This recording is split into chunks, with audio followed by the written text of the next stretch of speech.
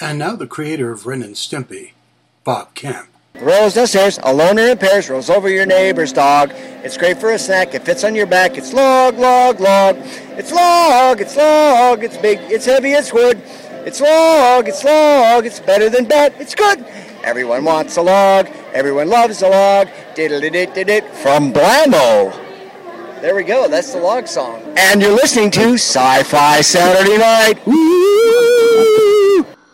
Sci-Fi Saturday Night. Sci-Fi Saturday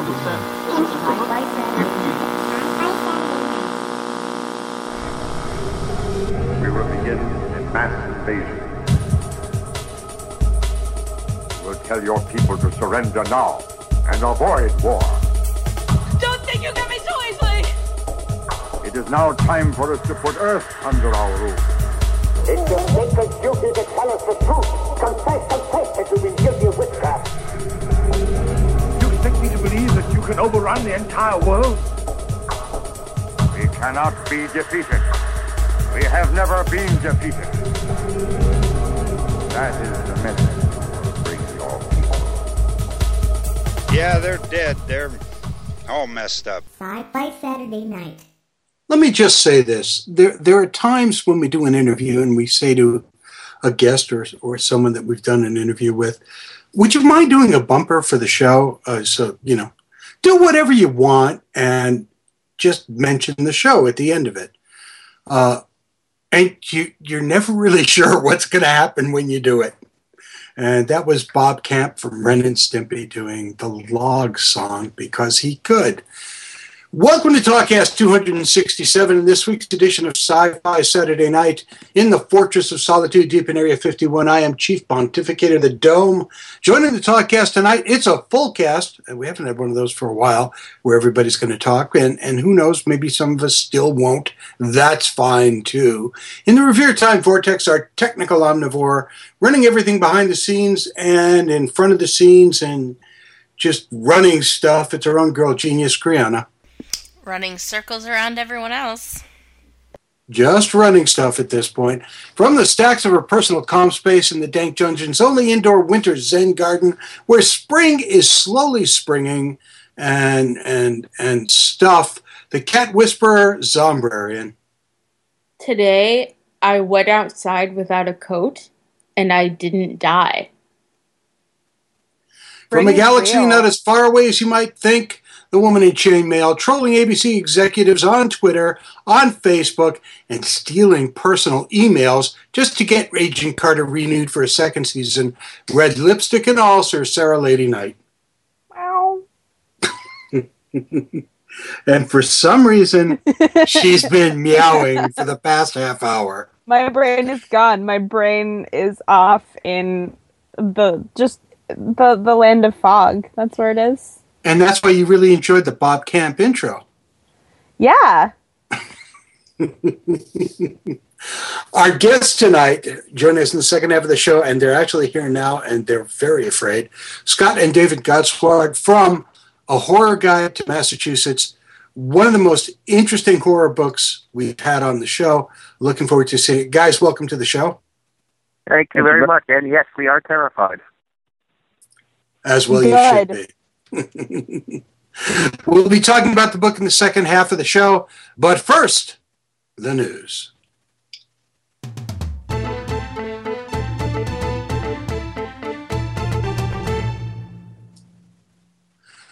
And we're going to start the news, unfortunately, on a rather somber and sad note.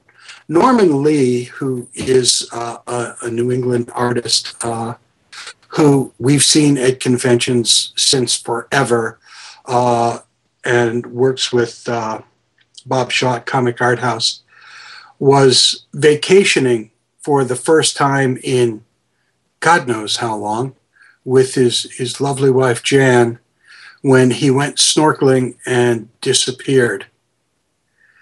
And unfortunately, after 3 days, the police have given up and pronounced him dead. After his disappearance, Facebook kind of blew up with the support, and Jan posted on Facebook 2 days ago, Many of you we've never met, but it's clear that your love of Norman is strong and as powerful as our family's is. Norman was an amazing husband, mentor, friend, son, brother, and man. He was a second father to my children. He was the love of my life. And despite the unfathomable heartache I am feeling today, I wouldn't change one moment I shared with Norman.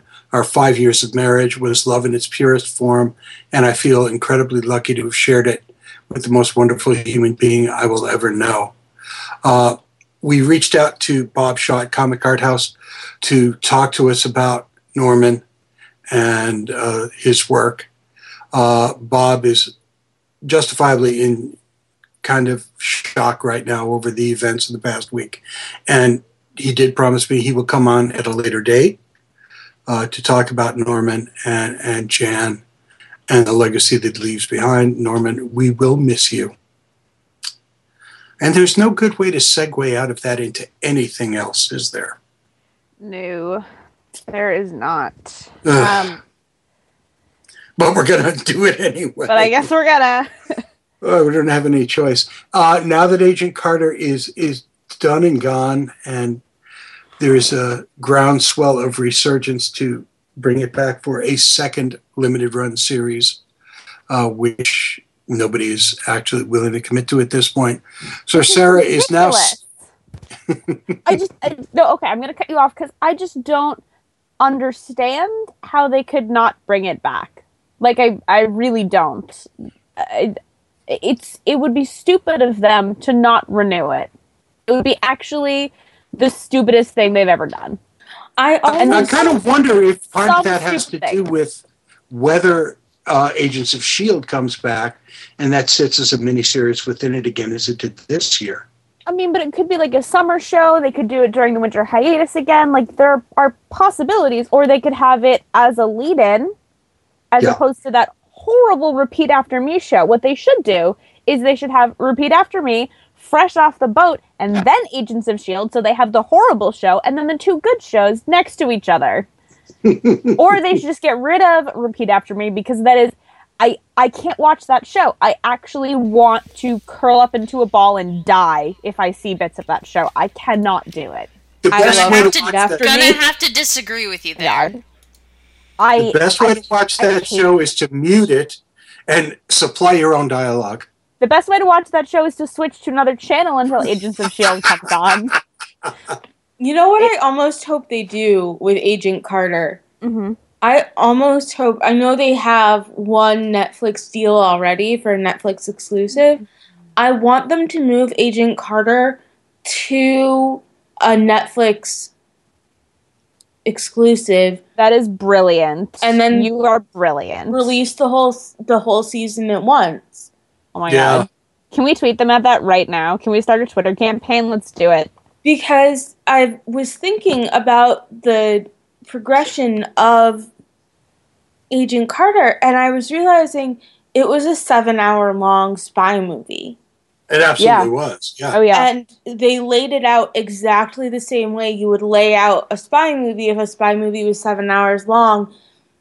And I realized that some of the problems I had with it was that I was waiting a week between the episodes, and I would kind of fall out of where I was, and it would take me a little while to get back into the world of the show after a week. Because it is very insular. It is, yeah. And I feel like watching it kind of all at once, the way I watch Orange is the New Black, would be better. Brilliant. Yeah, let's start the Twitter campaign. We can. We need to hashtag Agent Carter Netflix. Also, Agent Carter. Then we can have Agent Carter Orange is the New Black crossover. Yeah. Kate Mulgrew as Red, who is Angie's great niece. Good.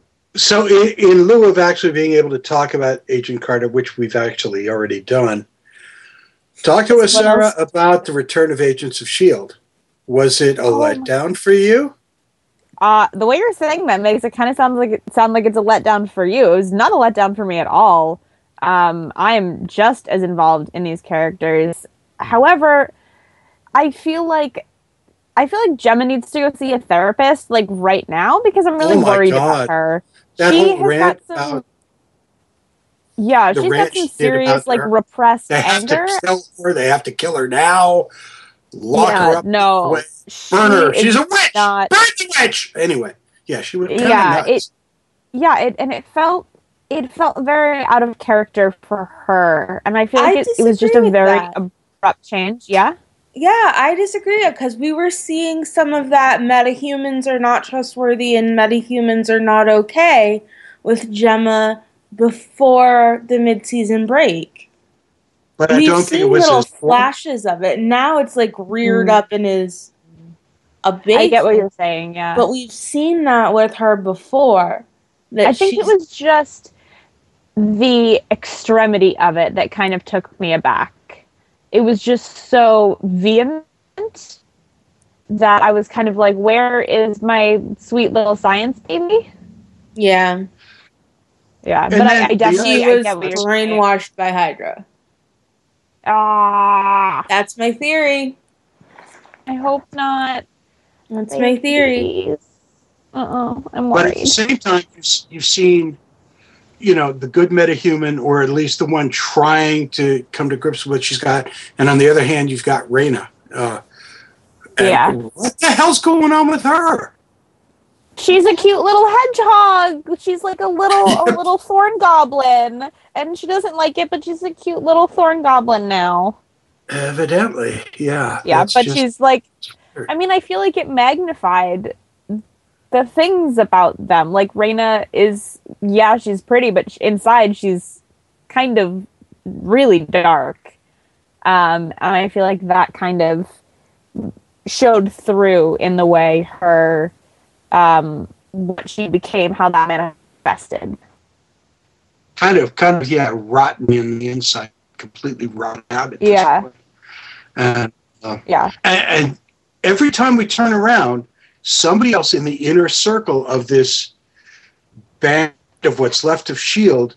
turns out to be an asshole.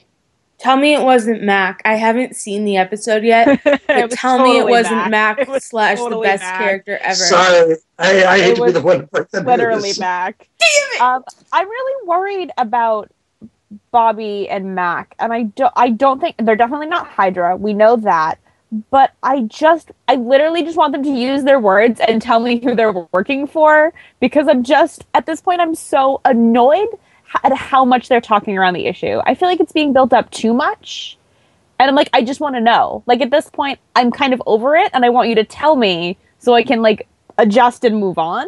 But here's the problem: So you you're can live not your over life. it because it's really annoying you. It's yeah. I mean, I'm over them not telling me is really what it is. Right. And it's just really frustrating that they just keep talking it in circles. I'm like, stop talking it in Yeah, circles and just fucking use your words. Use your words. Well, look at how long it took them to get to the underground city, for Christ's sake. I mean, 6 weeks of, I know what these symbols mean, maybe. No, you don't. Yeah. But that's okay. We're moving on. And You the know, guy the one- is building the train, and you're like, it's a city. It's a map. This could have happened 2 minutes in. I feel like And maybe yet- Agents of S.H.I.E.L.D. should have shorter seasons so that things aren't dragged out as much. Oh my god, yes. Well, I think part of it is that they're pacing it so that they're setting between movies and between Yeah. other events. Well, that's And what at I'm this saying. point- That's why I think their seasons should be shorter, is because they're timing it to keep up and to like match up with movies that are coming out like years apart. But in a weekly thing, I don't know how well that. Like, I obviously love the show, but I think it just from week to week, there's just too much exposition. There's And, like- it's a talker. There's no question Yeah. about it. There's a lot of talk going on. There's a lot of dialogue. And I mean, if you go out to the kitchen to get some popcorn, you're missing something important, Yeah. because they'll be talking about it later and you're going, wait, where the hell did that come from?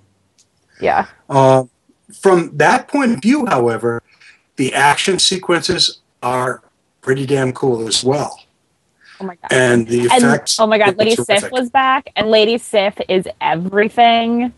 Oh my god! She was amazing. She was the best part of the episode, I thought. She's so fantastic. I just want her to be a main cast member. Oh my god! Well, you know, Jamie Alexander, just like kill me. Yeah, I want her to be on the show forever. She's so great. And then I think probably one of my favorite pieces of the episode last night was the sparring scene between May and Skye, and how May is really like taking her under her wing, and I just loved it. It was just so wonderful. I just love them. And that played off at the very end when Lady Sif was going after her, and it was quite well done. Really, so great. Really I just love their dynamic. Yeah, it's wonderful. So you weren't disappointed? I was not disappointed, no. Okay. I'll be honest with you, neither was I. I really loved it. Good. Yeah. So about 2 or 3 weeks ago, we got an email from a friend of ours who'd been on the show before, and we're not going to really talk about who that was right now. And he said, I've got this project coming up with a couple of friends of mine, and this is our open invitation to bring them onto the show, because the two friends that he's doing the project are Alan Tudyk and this guy you may or may not ever heard of before called Nathan Fillion. Who? Yeah, exactly. Exactly. Wait, was he in that movie, The Waitress? No, he was in that movie Much Ado About Nothing, that wonderful Shakespearean comedy. Oh, yeah, I love that movie. He was the Benedict, right? Right, exactly. And he was on some soap operas, I think, like back in the 90s. So our older listeners might... He wasn't actually Benedict. You were wrong. You Dogberry. I was waiting to call my bluff, and you fucked it up. Yeah, well, sorry, I was waiting for a page. Continue. Did a bad job. Continue. So anyway, Dom, tell us about the thing that's been exploding the internet. It's called Con Man, and it's a TV series that's being created by Alan Tudyk and Nathan Fillion. And they're actually producing it with money from Indiegogo. And in the very first day of their campaign, they've got almost $1 million. Yeah, they've got $800,000. Not bad, because they needed 400. Every time I refresh the page. Yeah, I know, the page keeps crashing on me. And right now they're at 189% of their goal, so they're actually doing well. What pisses me off? I'm shocked. I'm shocked. Their $10,000 executive producer reward is sold. Their $5,000 associate producer is sold. I was so wanting to do that. So what we're saying right now is, Paige, we want you on the show to talk about this.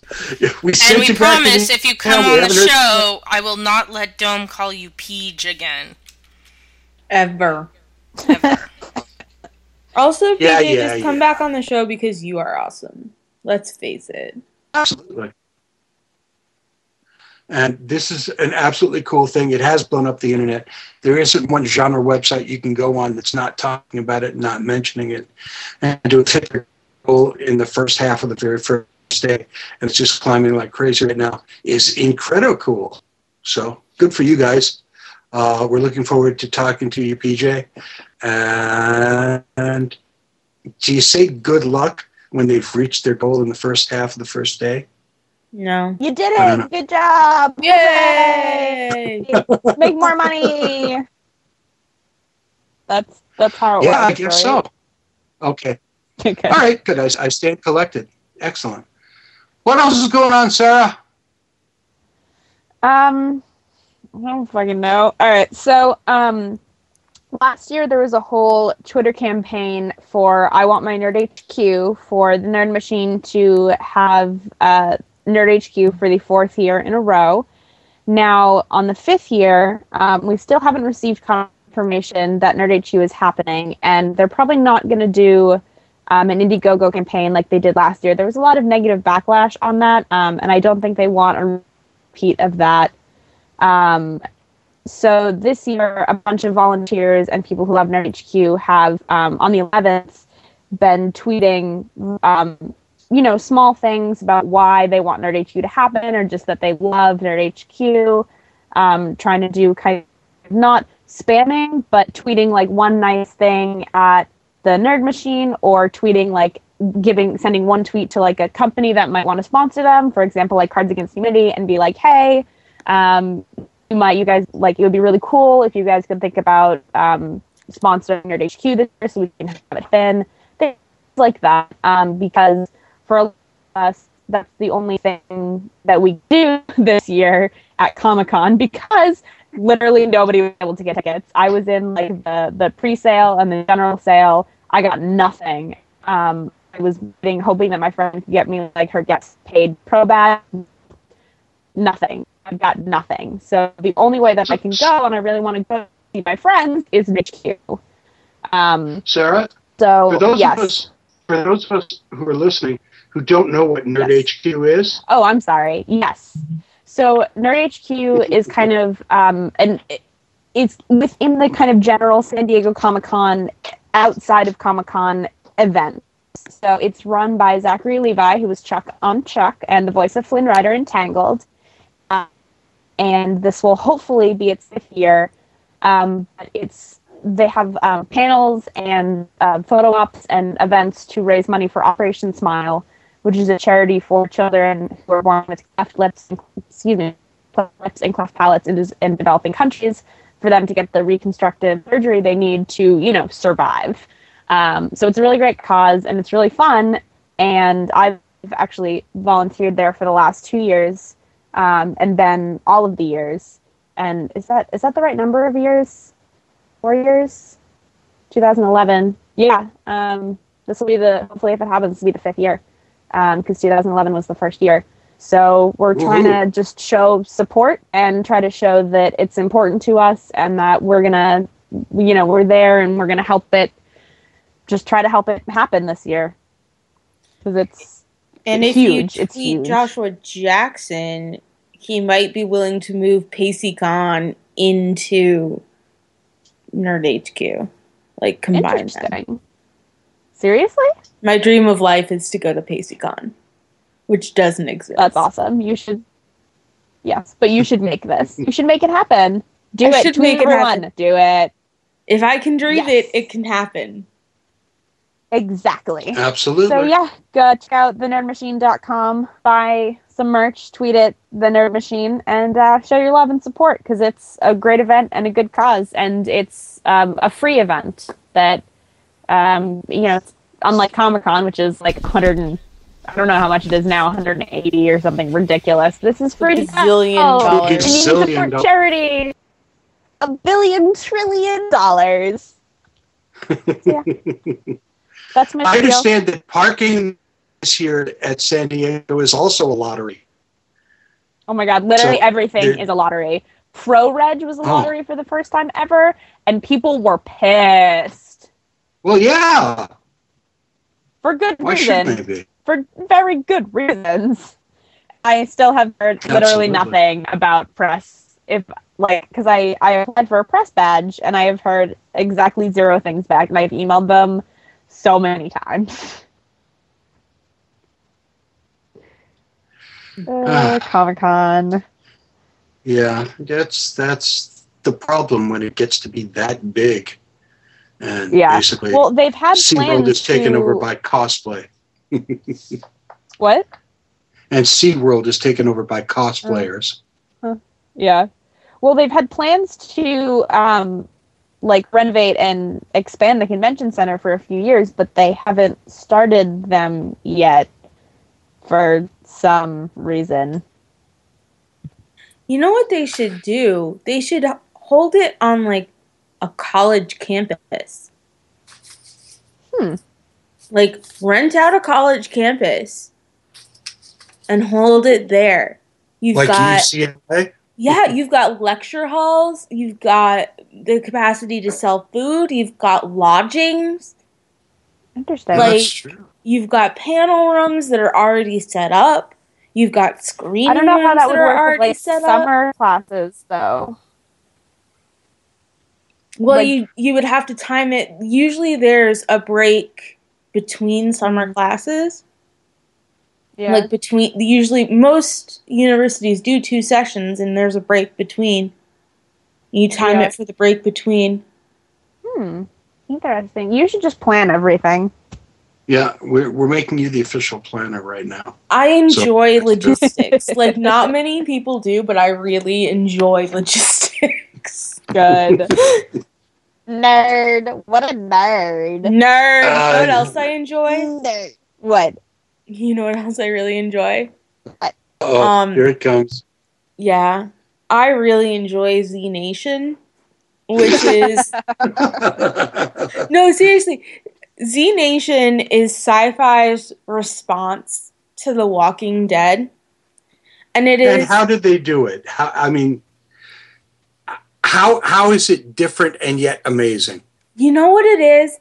It's everything I kind of think in the corner of my mind during Walking Dead. I'm like, wouldn't it be cool if blank, or logistically, how would blank work? Like, where are they getting gas to still be driving cars around in The Walking Dead after however many years of zombie apocalypse? Good point. Z Nation addresses that.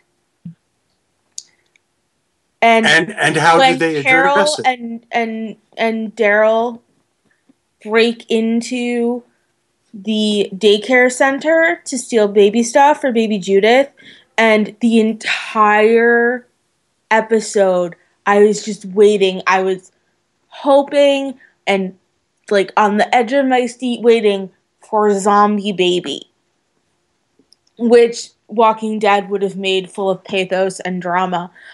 Z Nation did it. Z Nation immediately, like within the first 15 minutes of the episode, zombie baby. Not only that, but they included the line said with drama, and it's like meant to be one of those lines where, you know, the main character is finally accepting his destiny, and the line is, well, I didn't tell him to go and get eaten by a baby. And you know, since it's sci-fi, that they know exactly what they're doing with that line. They know it's ridiculous. They know that parts of it are ridiculous, and they still do it, and that's what's awesome. It's fun. It's a fun zombie show, and they did the one episode of Humans Are the Real Evil, and then they dropped it. They're like, oh yeah, here's some cannibals. Just next. Yeah. Let's put every zombie apocalypse trope for bad people into one set of people. They're sex traffickers who are also cannibals. Yeah, because, you know, of course. Yeah, and then they're done. Zombie apocalypse. And then they're done, and they move on to a daycare center full of zombie babies. They roll the Liberty Bell down a hill. Oh my and god. As it rolls, it clangs and crushes a bunch of zombies. Oh my god. Oh my god. And there's a character Remember, who says, I would pay to see that again. And Kriana turns to me and says, I kind of would too. And I said, luckily, we pay for Netflix, so we did pay to see that again. We can rewind this and watch it over and over. Oh no. And so, remember, this is the same network that has just hired David Hasselhoff to play Ian Ziering's father in Sharknado 3. Oh my god. Sci-Fi knows exactly what they're doing with a lot of these. But the thing is, the instant they were like, you know what, we're not going to take ourselves too seriously, everything got great. Yeah, I don't know. I don't know if I'll go that far with you, but There's one guy who lives alone in the North Pole, and he works for the NSA. Like, every single thing that should not be possible for him to do. Like, he calls payphones that are next to where the main characters are standing in order to talk to them. And whenever anyone says, "How can you do this?" he's like, "Oh, we're the NSA." We can do anything. We're the NSA. Exactly. And it's like, I believe his other thing is, I have a satellite. Yeah, his other thing is, I have a satellite. I have a satellite. Not I use one. I have one. Right. He's the only one left. Oh, good Lord. It's amazing. I love it. And he has his puppy now. He does have a puppy. We just got to the episode where he gets a puppy. Well, I have some Harlan Ellison news. Speaking of puppies. Speaking of puppies, there's a very funny story someday that's going to come out about Harlan Ellison puppies and Sci-Fi Saturday Night. Possibly tonight, but I'm not sure it will. That sounds funny. Yeah, I know. No dogs were harmed in the making of Sci-Fi Saturday Night ever. This time. I'd just like to clarify, ever. Okay, fine. I just want to clarify this time. One of the most amazing screenplays, teleplays ever written was written by Harlan Ellison, and it was The City on the Edge of Forever, which was in Star Trek, the original series, which was just an amazingly wonderful story. It's one of the few things that Ellison saw get translated from book to the visual screen and didn't want to kill somebody for doing it. However, as well received as it was by everybody and as happy as he was by it, it was a huge diversion from the original script. And what's happened is Ellison has allowed the original script to be done as a short series comic by IDW. They will adapt the original teleplay as a comic book miniseries beginning in the next month. Ellison's original teleplay was modified significantly before the episode was filmed with his permission. Now fans will be able to enjoy the original in the form of an all-new miniseries. The covers are being done by Juan Ortiz, who's one of the most exceptional artists that I do right now. And he just finished his book, Star Trek, The Art of Juan Ortiz, which is also an amazing book. So this is going to be a wonderful little miniseries. And IDW does a great job with these kind of limited run series books. And it's Harlan Ellison. I can't wait to see it.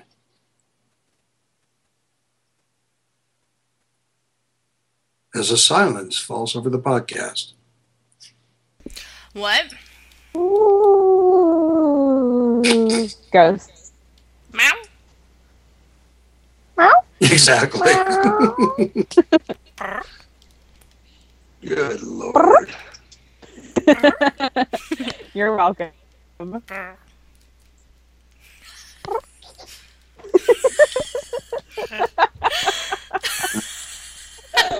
Oh no. Good. Quick, go to the guests before we all just go insane. I think we're going to do it this one. The book is called The Horror Guide to Massachusetts, and I'm going to start before I actually reintroduce the two writers by just reading from the introduction. In an October 1930 letter to Robert E. Howard, H.P. Lovecraft explained the reason why the majority of his tales take place in Massachusetts. It is the night black Massachusetts legendary which packs the real macabre kick. Here is material for a really profound study in group neuroticism For certainty, no one can deny the existence of a profundity, morbid streak in the Puritan imagination. And that's how Scott and David Gottsward introduced us to A Horror Guide to Massachusetts. Scott, David, welcome to the show. Thank you very much. So my first question to you is, how did the idea for this book come about? When I initially thinking that project, there was going to be a like a travel guide and give you maps and tell you which movie was filmed in which part of Massachusetts. Oh, that's right. And then the publisher decided that we don't want to do a travel guide after we had I'm going to say 75% of the book finished. And they said, why are you doing it? You add short stories and novels. And we did that, and then we got it almost finished. And they said, you know what? Why don't you add songs and poetry and stage plays? And then we killed it. So what you ended up with? The original concept was Atlas. Or I guess if I'm at the risk of showing my age, a gazetteer. Okay. And it kind of still has that vibe, you'll notice. It kind of does. You have 5 or 6 entries about Amherst College in here, which I found really interesting. Immersed. I was going to say, Dome, did you seriously just say Amherst? Yeah. Actually, I kind of did. You can't blatantly try to pronounce Haverhill. Yeah, well, that's not happening. So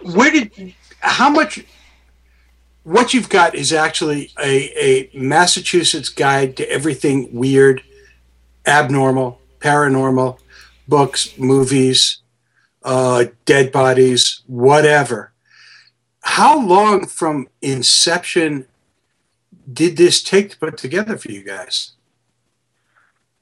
Well, we kind of cheated a little bit on this one. This is actually an expanded, enlarged version of something we had done earlier for a publisher who shall remain nameless, who we don't like anymore. So this one only took about a year. Look up the word train wreck. If this publisher is listed, it ought to be. But so this is only about what's the word count? 120,000. So this is only about a year and a half expansion. I mean, one of these books we're wrapping in Florida right now, so it's probably a safer one there. It takes about a year and a half. Of course, keep in mind, I also work on this full time. That's also doing, it's on the writing project too. David's got a couple more nonfiction books out. I'm doing a couple of anthologies, et cetera, et cetera. So we're not doing that one exclusively, but it takes about a year and a half per book. I just said that. How did you guys do this? I mean, first of all, you're living in different parts of the country. By a lot of bickering involved. Oh, good. Well, that's what brothers do, right? We're experts. Don't try this at home. Where is Arkham Cemetery? Well, Arkham is one of those complicated ones. Arkham is actually one of those fictional towns that was created by Lovecraft. It's based loosely on Salem, New Hampshire, but by the time you're getting to things like Arkham Cemetery, which is actually created by August Derleth, there's no semblance of real geographical location. And that's kind of what we wanted to do, was mix the fictional locations like Arkham and Dunwich and Innsmouth, slightly different fiction, and just interchangeably place them in there with real locations. And that's the kind of weird little goldenness about this, is that as you're flipping through it, you're going, okay, here's all this stuff from Lovecraft, here's all this stuff from... What's Boston doing in the middle of this? Boston's in the middle of everything. Especially in the snowpocalypse. Boston's a fun town to try to research because, of course, when well, I'll go back to Lovecraft because he's in here so often. Lovecraft wrote stories such as, I'm blanking on the name of it, the painter. Oh, isn't it before the brain completely gives out? But it's based in the North End. And within 2 or 3 years after he wrote this story, it was already gone. He had taken people out to see the buildings that had been the inspiration, and it was already gone. So even within Lovecraft's lifetime, the city was evolving and changing, and places that used to be there aren't. No better example of that than Edgar Allan Poe's birthplace. Supposedly on Carver Street. Carver Street hasn't been there for 120 years. And the best you can do right now is it's somewhere around where they put the statue, give or take a half a mile. But I wouldn't put money on it. They have yet to put one in the actual place where it belongs. So every once in a while in the book, we also get some pictures, and I was looking at the Cop Hill Cemetery, which is actually Cop Hill Burying Ground. And you have this very odd picture in there of the Mather tomb. Ah, yes. So, I mean, at the same time, you're talking about all these literally historical places and things. All of a sudden, a picture of Cotton Mather's tomb, which is quite unremarkable, actually, shows up as a picture in the book. Able to show people where to stick. Cotton Mather, his father Increase, although they did not have hands-on, were the architects of the Salem witch hysteria. And if there is one thing that has something to do with Boston and Haverhill and Salem and all these towns in Massachusetts that are clearly related to horror, it's the witch trials.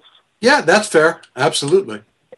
And Daddy and Junior are basically responsible for it because they endorsed and legitimized spectral evidence. I had a dream that this guy was going to hit me in the head. Obviously, he's a witch. Good enough for me. Hang him. Yeah, we'll throw him in the river, and if he drowns, he's not a witch. And if he doesn't, he is. Exactly. Yeah, it's a real light-hearted time in history. In fact, I have a completely unrelated book that just you could spend a lifetime just studying from about 1640 to 1700, and boy, it's amazing this country ever got off the ground. One of the most amazing things that it struck me as I was reading the first couple of chapters in it, at the Mount Auburn Cemetery, there is a sculpture that was supposed to be a Civil War memorial in the cemetery, and the sculptor created a 13-foot tall sphinx, which is still there. Mm-hmm. Let's face it, we're horror writers. We enjoy walking through cemeteries just for the heck of it. And sometimes you stop and look at the pretty ones. And Cambridge Mount Auburn was actually built at a time when Boston was having a revival of the Egyptian architecture. And that's one of the few pieces that survived because it's really an ugly style of architecture in a city. It's certainly really oddly out of place, yeah. So, I mean, how much of this was you guys walking? Go ahead, I'm sorry. No, go ahead. A lot of this stuff is just stuff we know anyway. I mean, to be honest, Scott is a modern horror person. I don't read modern horror. I'll read a. Must be why you guys get along so well. It's a good mix. He handles the new stuff. I handle the old stuff. So that's why there's as much Stephen King as there is Nathaniel Hawthorne. Maybe a little more Nathaniel Hawthorne. I was going to say I think there's considerably more Stephen King. Well, there's also a mix of Chris Golden and Nate Kenyon in there too to kind of highlight the more modern stuff. But David's the librarian. By more modern, you mean better. Not necessarily. I didn't realize it was going to get ugly. Better than Stephen King? Clearly. Stephen King is a hack. Oh my god, we can add him to the list of people who will never be on the show, and I'm cool with that. We've added him to that a long time ago. That's good. Yes, we have. That's good. There's that one movie, and I know the movies are different, but I will never read the books. Don't the movie. Just from watching this movie. I don't care what the book is actually about. There were poop demons. That sounds like Dogma. Poop demon? Yeah, that does sound more like Dogma. That's Pennsylvania, but No, it was a Stephen King movie. Come on, Sunbrain, help me out. What was it called again? Poop demons? Dreamcatcher? Yeah, that's the one. Dreamcatcher. Oh, yeah. That part takes place up in Maine. It's not my problem yet. that's like 3 books down the road. That movie, and I don't pardon my language, is fucked up. Well, it works really well with Justin either. I've tried several times. But they weren't actually demons made out of poop. They just came out of the dude's colon while he was trying to take a poop. Yeah, that makes it better. Totally. Yeah, totally better. Yeah, no, absolutely.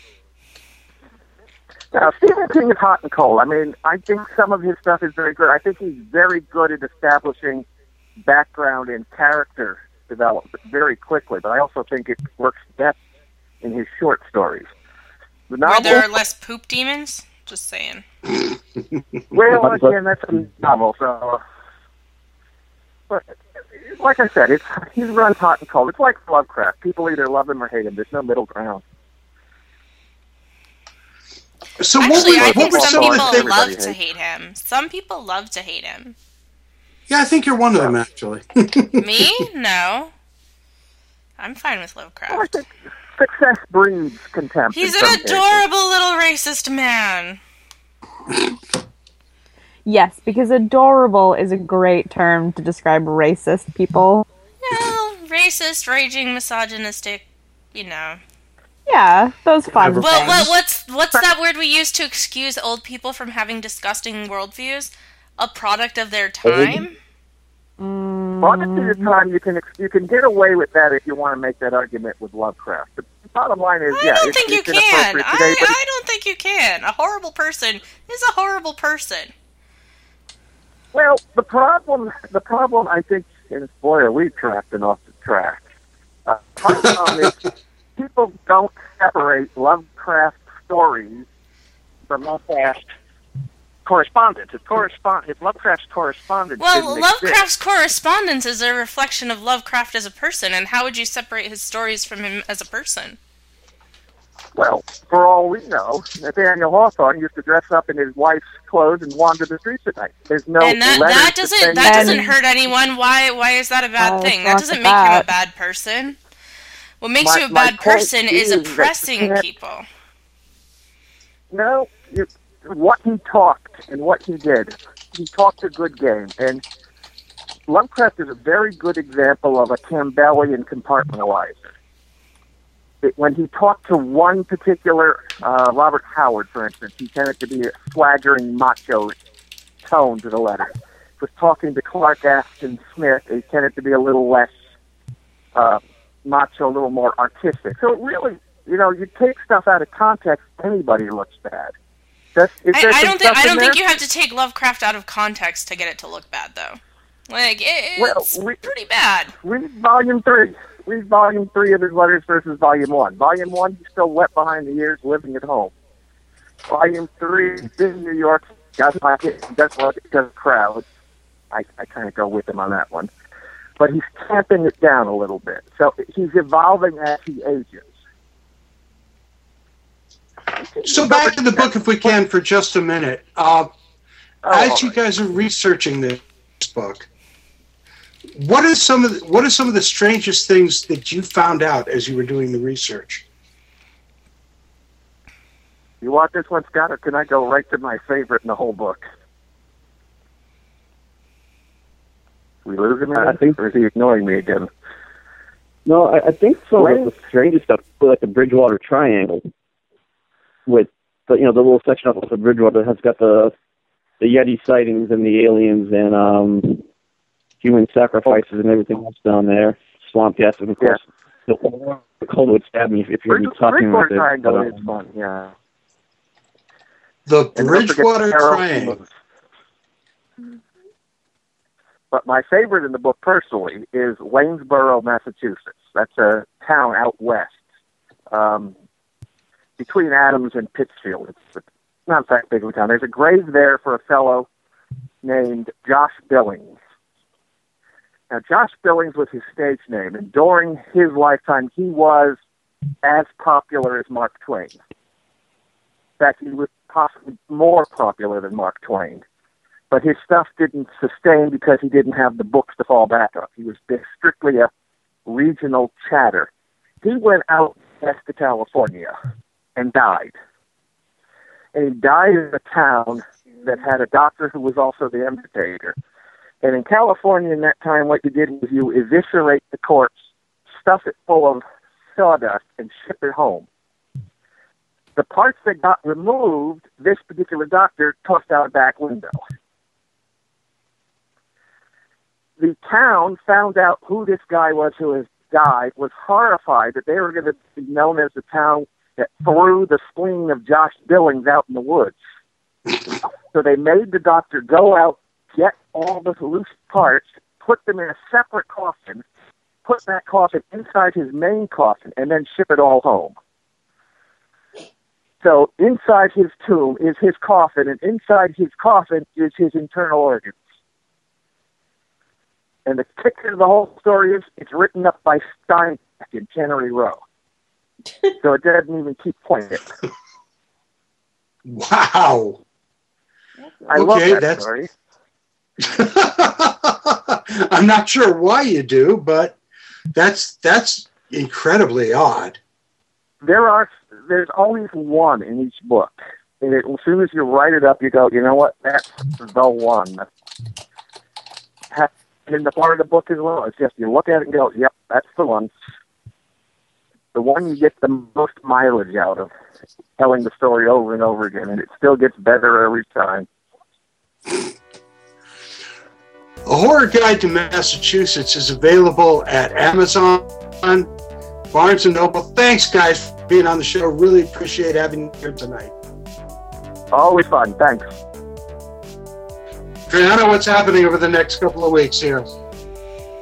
Well, I wish I could tell you, but there's nothing on the coming up calendar for next week, so you'll have to go beat the booking monkey and see what you can shake out of him. Maybe a spare banana, if you know what I mean. I thought next week we were having our special Lady Authors of Science Fiction show. Well, it's not on the calendar, so... Well, we'll have to beat him. Well, someone should put it there. And then on the 28th, we have Derek Belanger and his assorted friends discussing A Study in Terror, which is an anthology of Sir Arthur Conan Doyle's stories of fear and the supernatural. Sir Sarah. All right, well, I get to say that Sci-Fi Saturday Night is the official podcast of Boston Comic Con, Granite Con, Rhode Island Comic Con, booksandbooze.com, and comicarthouse.com. Visit comicarthouse.com for the best deals on original art from dozens of your favorite artists. Tonight's outro music provided by Lawrence Made Me Cry. Check out more of their grooves on lawrencemademecry.com. Tonight's intro music provided by Rob Watts. Find more of his creations at robwattsonline.com. Dome. I want to thank Scott and David Godsward for joining us tonight and talking about the oddities that exist in the state that Scott lives in, Massachusetts. It's really one of the weirdest books I've ever read.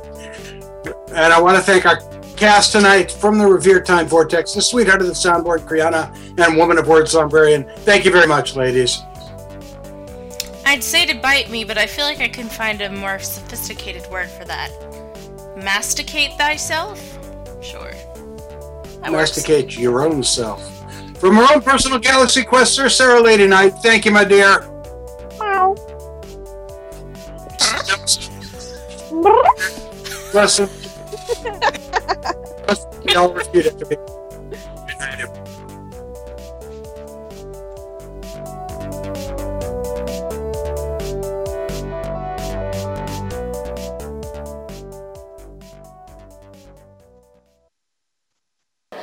That sounds good.